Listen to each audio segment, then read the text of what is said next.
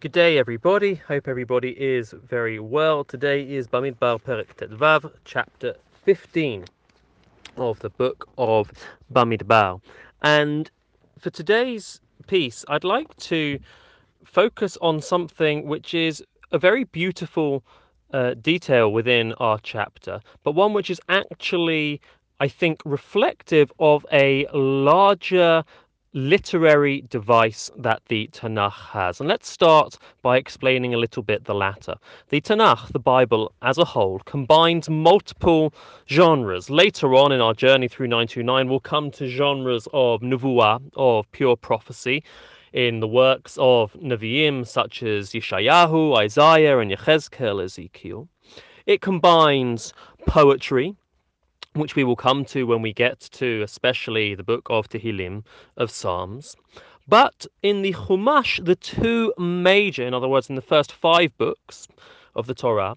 the two major genres that are present are narrative, the stories, and halacha, the legal elements. Now, what is the relationship between the two of these? What is the connection between a legal passage and the narrative context which it appears in? Are they just randomly placed there, or do they have some connection, the legal passages, to the story that is taking place around them? And so, what I want to, with that in mind, I want to look today at our chapter, because as everybody will recall, yesterday's chapter ended with the tragedy of the story of the spies, whose report was brought back, leading the Jewish people to doubt their ability to enter into their land, which led God to, of course, say that this generation shall not enter into the land, and then the failed attempt of the Mapilim to nevertheless try and enter, which Kalev spoke about so beautifully yesterday.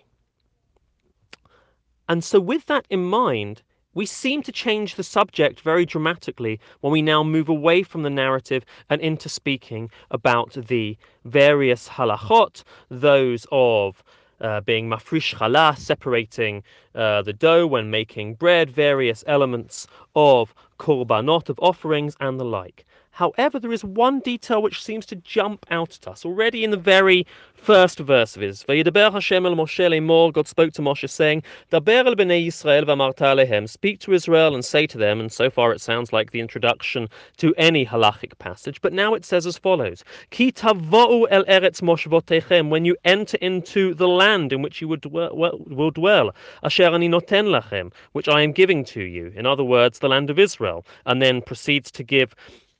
details of various offerings. And then when we get again to verse 17, once again we read, V'yedaber Hashem el Moshe lemor, daber el bnei Yisrael v'amarta alehem, speak to Israel and say to them, B'voachem el haaretz, when you come into the land, asher ani mevi etchem shama, which I am bringing to you there. V'haya ba'ochlechem milechem haaretz, and when you eat from the bread of the land, tarimu truma laHashem, you should give an offering, a tithe from it to God. Why now, of all places, do we suddenly have a group of halachot which are only relevant and are explicitly introduced about when one lives in the land, coming immediately after we have been told about the denial of entry into the land and the failure of this generation's mission to enter into the land? And I want to take advantage of a beautiful comment of the Ramban, Rabbi Moshe ben Nachman, at the beginning of our chapter, and he says as follows: Achar shehivtiach et habanim sheyavo'u el haaretz, after God has promised that the next generation, the children, will enter into the land, Hishlim lahem Torat hakorbanot, he tells them about the various offerings sheyakrivu b'vo'am la'aretz, which they will bring when they come into the land. V'ulai hayazeh ata, perhaps this is specifically now, says the Ramban, lenachamam, to comfort them, ulahavticham, and to promise them that they will indeed enter the land. Ki hayu no ashim lemor, because they may have been depressed and saying, Mi yodea, who knows, ma hihyeh la'orech yamim, what will happen over the course of many days, lesof arba'im shana, over 40 years, v'im yachatu gam habanim, perhaps the next generation will also sin, and perhaps they also won't enter the land, and this will just remain as a eternal promise never to be fulfilled. V'lechein ra'ah HaKadosh Baruch Hu lenachamam, therefore God saw fit to comfort them, ki b'tzivto otam b'mitzvot ha'aretz hivtichan, to give them these mitzvot of the land, shegalui lefanav, that it was revealed before him, sheyavo, that they would indeed come, v'yirshu ota, and take possession of the land. The Ramban is making a beautiful point that these halachot are given to Am Yisrael precisely at the moment where they may enter into a depressive state, thinking that just as one generation has been denied entry into the land, so too will all future generations. And so God gives these halachot at this moment in order